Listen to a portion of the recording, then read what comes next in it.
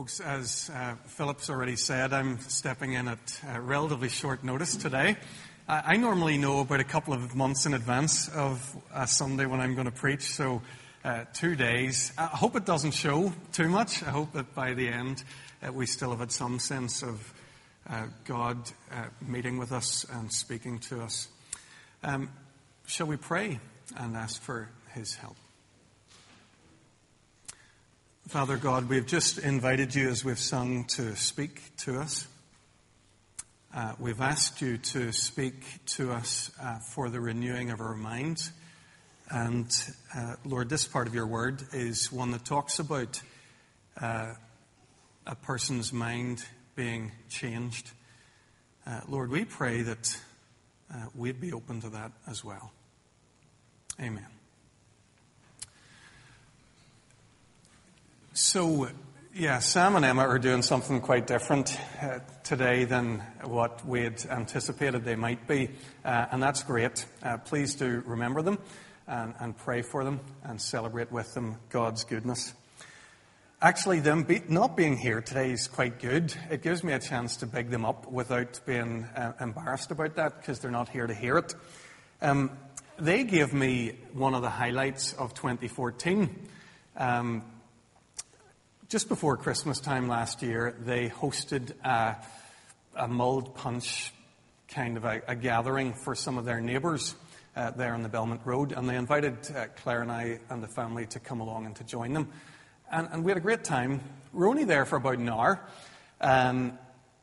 In their kitchen, I don't think we got to move because almost as soon as we went in, we struck up a conversation with the one group that we spoke to the whole time we were there. So it was Renata from Poland with her son Philip and her partner, who 3 months later his name escapes me. So these three Polish guys, and we chatted about all the stuff that Ulster people and Polish people have in common. So, maybe you have a long Polish repertoire. I was working my limited repertoire quite hard. But we talked about Christmas in Poland, what traditions their families would have there. We talked a little bit about what it's like. Both of these people have come long-term, really, to live in Northern Ireland. They're not here for 6 months. They've been here for 6 or 7 years, I think they were saying. We talked a little bit about that experience, which parts of that are good and which parts are more difficult. We talked about Robert Lewandowski. That's one common area for me. I follow German football a little bit, and he's the Polish superstar striker who plays for Bayern Munich. So we talked about all sorts of things. And in that hour, I got a lovely glimpse of what the world looks like when race isn't a barrier, but instead is a thing of beauty. That brings colour, variety and richness into our lives. This passage this morning reminded me of that December afternoon on the Belmont Road. There's a very clear trajectory in the recent chapters of Acts, and if you've been with us, you'll have a sense of what that is. The picture I put up last week maybe helped to give us a visual image of that. The church is born at Pentecost in Jerusalem when the Spirit comes on the people powerfully. In a short period of time, there are 3,000 believers in the city, then 5,000. But as we said last week, it all seemed to be very Jerusalem-centric for a while until persecution fell on the church. And then they start to move and start to move out.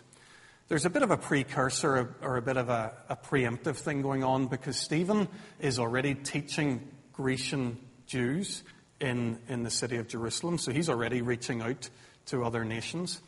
But then if you remember, last week we looked at Philip, an evangelist who went out from Jerusalem to Samaria. And he's connecting with people like Simon the magician and the Ethiopian eunuch. And then in the passage that we would have been looking for or at today, if Sam had been here with us, we'd have seen the conversion of Saul. And of course, he's the Jew who finally is going to take the gospel way right through the Roman Empire. So the moving from the center out of the gospel is something that's been very much in motion. And today's passage just takes another further step on that outward trajectory when we meet Cornelius, a Roman centurion. It looks like the story of Cornelius' conversion, and it certainly is that, but I think it's not. It's fundamentally something else, and very importantly something else. I think it's the story of Peter's conversion in a particular way, and the story of the conversion of the early church. Let's come back to Peter for a second. I've already said that we're skipping over the Saul material that's in the bulk of chapter 9. But let me draw your attention to the stuff at the end of chapter 9, just very briefly, to keep us moving through the story. Peter, if you remember, was a big player in the early chapters of Acts. He's the guy who preaches at Pentecost, preaches before the Jewish religious leaders. He's gone backstage for a while we've met people like Philip last week, and the week before, I'm forgetting his name, Stephen. Stephen and Philip have come to the fore. So Peter's back on stage here. He's lifting the storyline again. And just in passing, let your eye run over that last part of chapter 9, because it's something I've pointed out to you before, but I just want this to accumulate for you. Peter's doing all this stuff again that we recognize Jesus is doing. He's in a place called Lydda, and what does he do there? He heals a paralyzed person. He even uses the kind of words that Jesus used. Then he's in Joppa, and what does he do there? He raises a woman from the dead. Like, where have you heard that before? So Peter is just walking in the steps of Jesus. He's doing all the Jesus stuff, saying all the Jesus things, and he's doing it because the Spirit of Jesus is on him. There's just this incredible continuity from what Jesus is doing in the Gospels to what his followers are doing in the book of Acts. I don't think I'll ever resolve this question. I'll be honest with you. The miraculous acts, the miraculous deeds of the church in the early chapters of Acts, and what I'm expecting to see Jesus do by his Spirit in the church today, that's just a tension for me. William Barclay, the Bible commentator, gives me at least a way to think about this and a way to move forward. He says, talking about these times in the church, we think too much of what we can do and too little of what Christ can do. That, for me, is a good starting point, to be a little bit more ambitious prayerfully and in expectation of what God could do in the church, and a little bit less hung up on the things I'm trying to do. Let's come now to chapter 10, one of the great turning points in the history of the church. Cornelius is important, so let's take a moment to notice who he is. I think it helps us understand the story. So he's in Caesarea. It's a city which has taken its name from Caesar Augustus. So this is, I don't know, it's like a mini Rome away from Rome. This is as Roman a place as you can get. It's the administrative capital at that time of Judea. And as a centurion, Cornelius would have been in charge of 100 men. These centurions were the backbone of the Roman Empire. They were the glue that held that huge army together, and therefore the whole empire together. You don't get to be a centurion unless you're a solid citizen of Rome. But Luke tells us more about him. He tells us that he was a God-fearer. And that was a technical word in those days. It had a very specific meaning. It meant a person who wasn't ethnically a Jew, who hadn't been circumcised, who hadn't taken on all the practices of the Jewish religion, but had found themselves drawn to the Jewish God. They maybe come along to the synagogue, sit in, hear the scriptures taught and expounded. If you're looking for a modern analogy, it's the guy who says, I don't believe, but I'm interested. Maybe comes along to church or reads books about faith and is open to learning about Christian things. So that's probably the best way to understand Cornelius. One thing we do know about him is that he prayed regularly, and that's probably when he had this vision that he had. Luke tells us in verse 3 about that. We think it was probably around about 3 o'clock in the afternoon, because that was the time that the Jews had set aside for prayer. So he's probably a person who's regularly sticking to the Jewish prayer times. He's not a casual person about this seeking. He's hungry for God. And it was when he was praying that he had this vision. An angel of God comes to him and tells him to send men to Joppa, bring back a man named Simon who's called Peter. Cornelius just does it. Quite funny, when you hear God giving instructions to his people, there's a wee pattern in the Bible. Sometimes the people who are supposed to say yes and do it are the ones who are slow and don't. And sometimes it's these kind of people here, the outsiders, the beyond, the fringe. They're the ones who simply obey.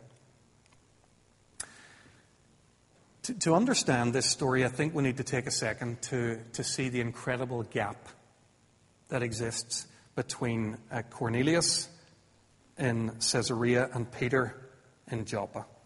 A Roman in Caesarea, a Jew in Joppa. 32 miles of Mediterranean coast, that's all. It's not far away. But it could as well be a different world. These guys inhabit entirely different worlds. It should never have been that way. Although God's people, although the Old Testament tells us many times about how God has to judge people beyond Israel, the Old Testament certainly doesn't condone Jewish sectarianism. God's whole purpose, he tells us when he chose Abraham, was that these people would be a blessing to the whole world. The psalmist talks about the time when the Messiah would rule over all the nations. Isaiah, he predicts a time when many peoples will come and say, "Come, let us go to the house of the Lord, to the house of the God of Jacob." The prophet Joel, he predicted a time when God would send his Spirit on people of all nations. So that's Israel's calling. That's who they're supposed to be. But the tragedy is that they had taken this beautiful thing, God's choosing them, calling them to be his own, and they had turned that into a twisted, exclusive thing, as though there was some sort of divine favoritism, as though God had chosen them, and that made them better than other people, and that they were at liberty to keep other people at arm's length and to push them out. And that's what they did. They made an art of keeping people out. So, for example, no Orthodox Jew would ever go into the house of a Gentile. Like, how close are you ever going to be with a person if you've got an idea in your head, I will never enter your home? We'll connect in the office or in the marketplace, but I'll never go into your home. No Orthodox Jew would ever invite a Gentile into their home. So this was the prejudice that was at play in this time and in this context. And this was a massive barrier that had to be overcome if the Church of Jesus Christ was ever to become the multiracial, multi-ethnic people which God intended it to be. So Cornelius, this Roman God-fearer, is praying, and he's doing that in Caesarea. And now it's Peter's turn to pray. He's up on a flat roof on a house, probably there to get some peace. I like the way Luke records this. He says that Peter's tummy's rumbling and that he's hallucinating. I can identify with that. If there's any time when my mind can go a wee bit on me, it's if I'm too long since my last meal. God uses these hunger pangs to to show Peter a remarkable vision. It's weird. I don't mind saying I've read this a number of times and I find it quite weird. A sheet from the sky, all kinds of animals, reptiles, birds. It all sounds a bit gross. And then, far worse than the actual vision, is God's instruction. He says, Peter, get up, kill, and eat. Now, there's a problem here. The Old Testament tells Jewish people a whole load of stuff that they shouldn't eat. Leviticus 11 is one place you might find those instructions. And it's not just an instruction. These laws about what you should and shouldn't eat, they play an important role for Jewish people. They're a badge of identity. So, this is one of the ways I show that I'm a proper Jew. It's by eating the right stuff and not eating the wrong stuff. And as I've already said, over time, these biblical rules were expanded into places they shouldn't have been expanded to. So Jews don't eat with non-Jews. There shouldn't be any hospitality between Jews and Gentiles. And the reason for that, for the focus on hospitality, I think is quite important and quite obvious maybe. Whenever you sit down with somebody and have a meal with them, it's one of the most profound ways in which you can say, we're together. There aren't any barriers between us. Look, we're eating together.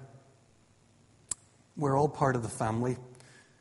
But this Jewish family had said, no, you're not part of our family, and you won't ever be. And we have our ways of demonstrating that and marking it.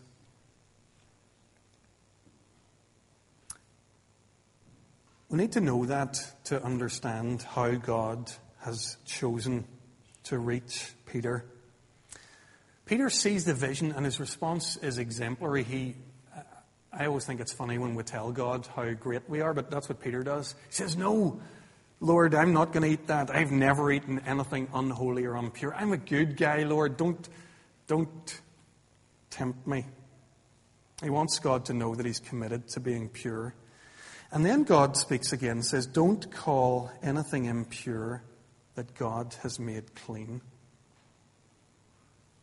Not once, not twice, 3 times. No mistaking this. God's not relenting here. So it's a confusing kind of a vision, I think. Confusing for us, but as I've already explained, even more troubling for Peter himself. The RSV, another version, talks about Peter being inwardly perplexed, and I can see why that might be. But then the Holy Spirit tells him, we're told, go downstairs, Peter. The Holy Spirit tells him, go downstairs and meet 3 men. And they say, we've come from Cornelius the centurion. Nightmare. Peter's thinking, I have 3 Gentiles on my doorstep. Did the neighbors see this? Do they know that these guys are here?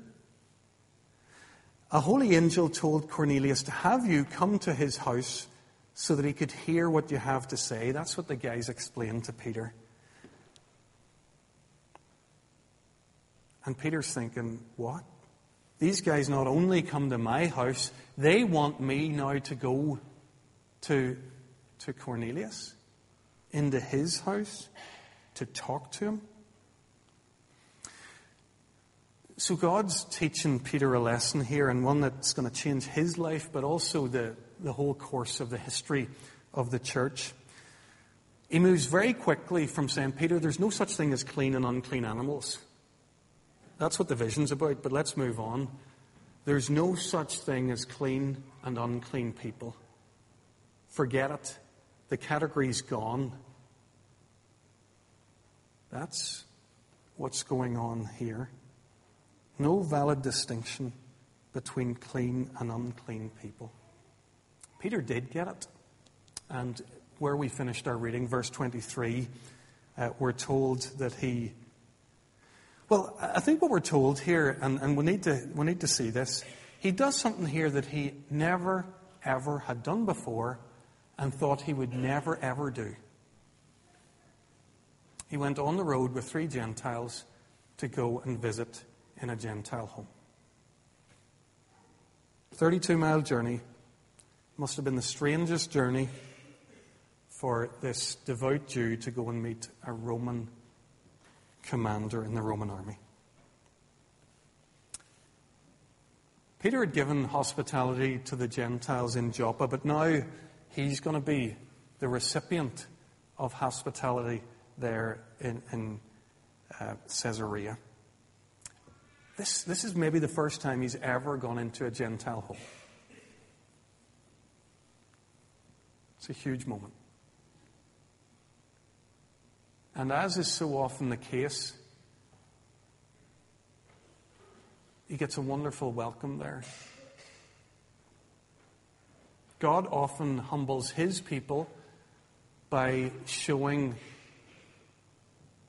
wonderful qualities in life beyond his community. I think there's a bit of that going on here. Cornelius gives him a beautiful welcome, gathers his whole family, gathers the crowd, so excited to have a messenger of the gospel come to his home. Whenever Peter addresses the crowd, it's quite interesting what he does. He doesn't fudge anything here. He's very honest.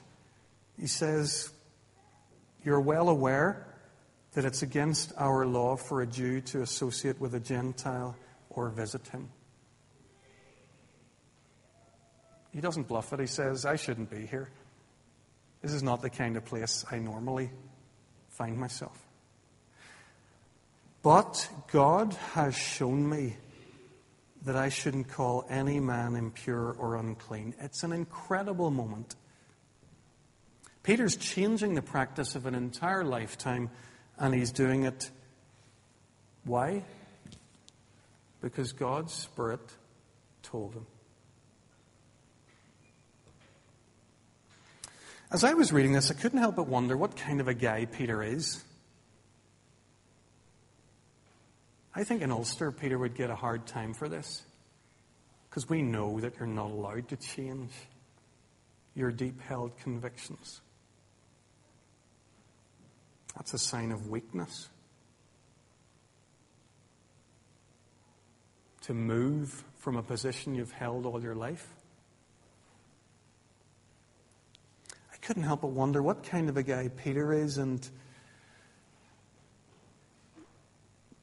how could I be more like that too? How could I be open to the Spirit to the extent that he could change something in me that I've done and held all my life? How could that happen? The answer, I think, is in the passage here, and we haven't noticed this thread just yet. This story is all about prayer. It's a prayer story. Cornelius is praying. We were told that in verse 2, prayed regularly to God. Verse 4, it's an angel that comes to Cornelius and tells him that God's heard his prayers. Whenever Luke is recording the story for us, he emphasizes this by mentioning prayer again in Cornelius' account in verse 31. So Cornelius, this God-fearer, is open to God. He's a man who spends time talking to and receiving from God. Peter's a man of prayer too. We didn't have time to dwell on it, but if you look at verse 40 in chapter 9, how is it he raises the woman to life there? It's of course only as he prays, as he relies on God. When is it the vision comes to him? It's when he's on the roof praying in Joppa. So we have two very different men here. Couldn't be more different. But they have this in common. Both open. Both praying. And I don't think that's any coincidence. It seems to me that we have here the answer to why this radical transformation can happen in both of these lives. I think the witness of Scripture is clear at this point. God changes people who pray.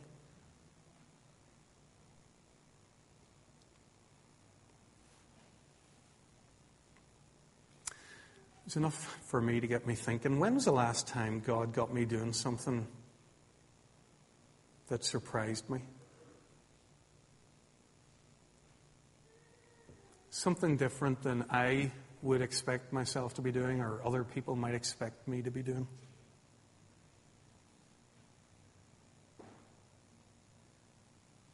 What are the changes you'd love to make today in my life? If only I was open enough to hear it.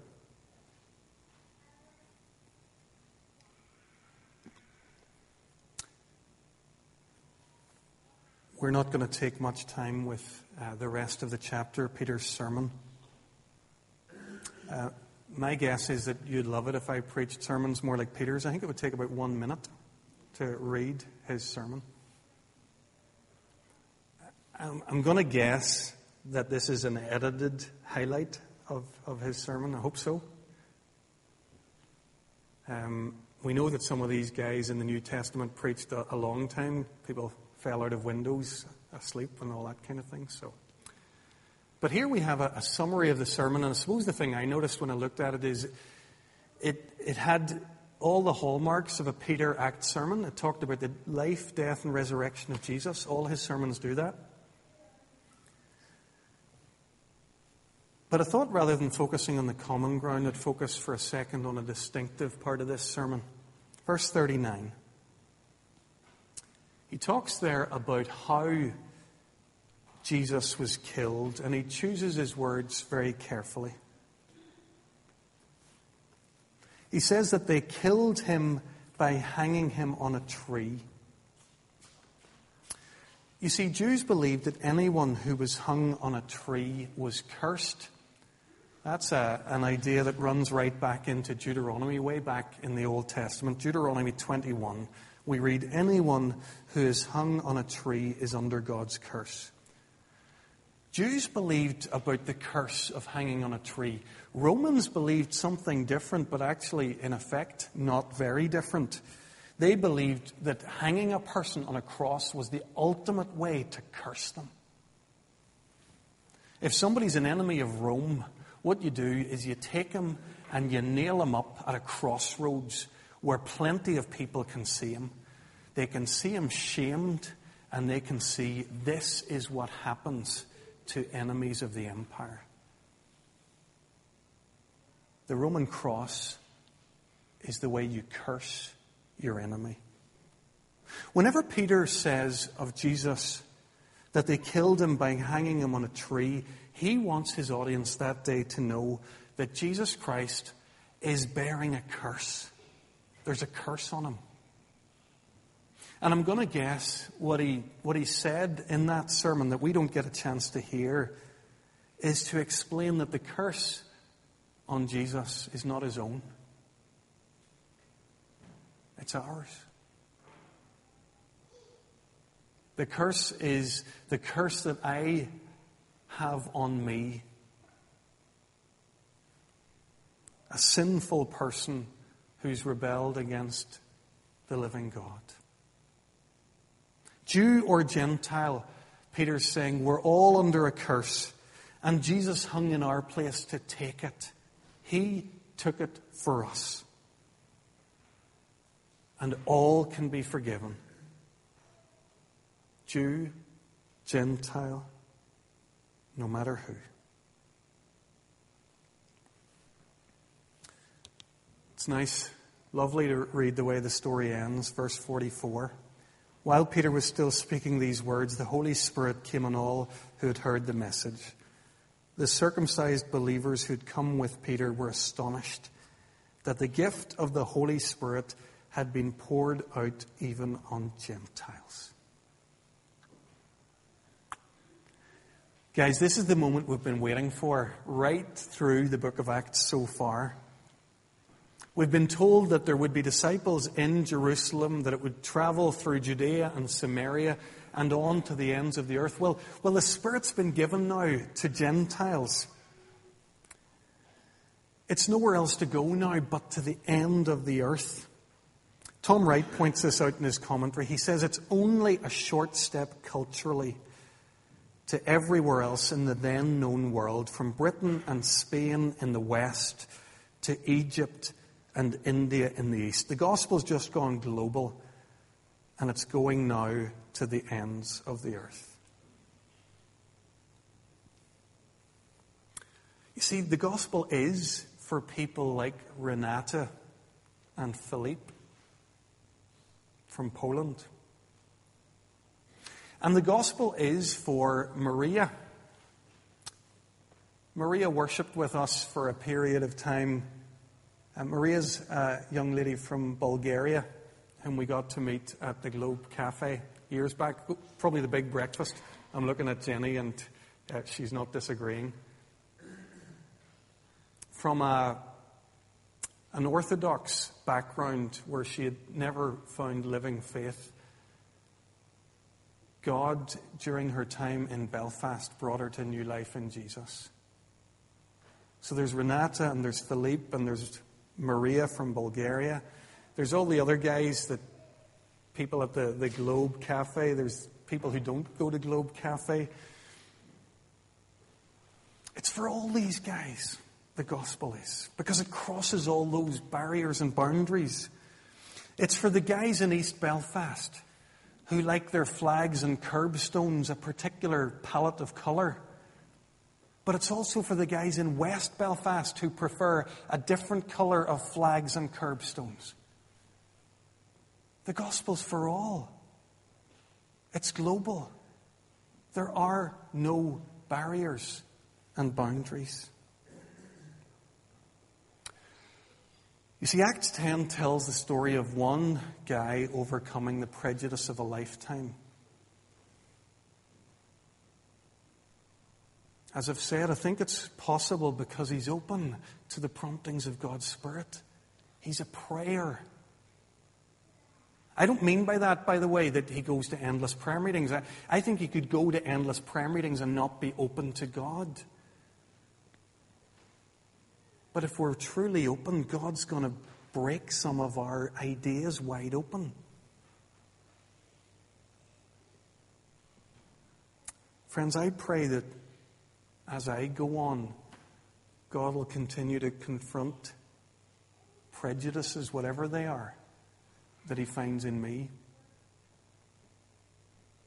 I'll pray that he'll keep pointing out any places where I put limits on the gospel and who it might be for. And I pray for my conversion, like that of Peter. I want to be able to say, I now realize, along with Peter, I now realize how true it is that God does not show favoritism, but he accepts men and women from every nation who fear him and do what is right. Everyone who believes in him receives forgiveness of sins through his name. Let's pray.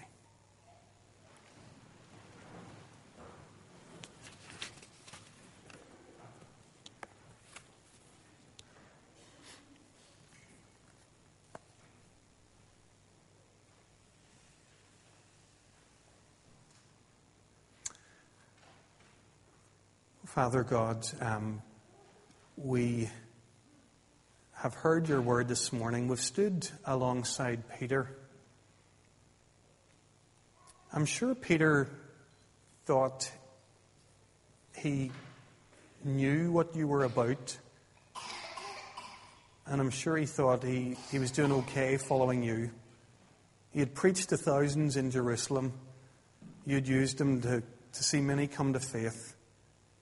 He was a leader in his own community. Surely it was all good. And yet, Lord, you had to change it, turn him around entirely. You had to show him something brand new that he had never considered before. Lord, we pray that, like Peter, in those places where you need to do that work in us, we pray that we'd be just like him, open to you. Lord, make us prayerful people. Not so much preoccupied with coming to you and telling you the right way of it all the time, but a type of prayer that's open to you, open to the promptings of your Spirit, where we hear your voice speak to us. And Lord, when we do, help us to change as you call us. We pray it in Jesus' name. Amen.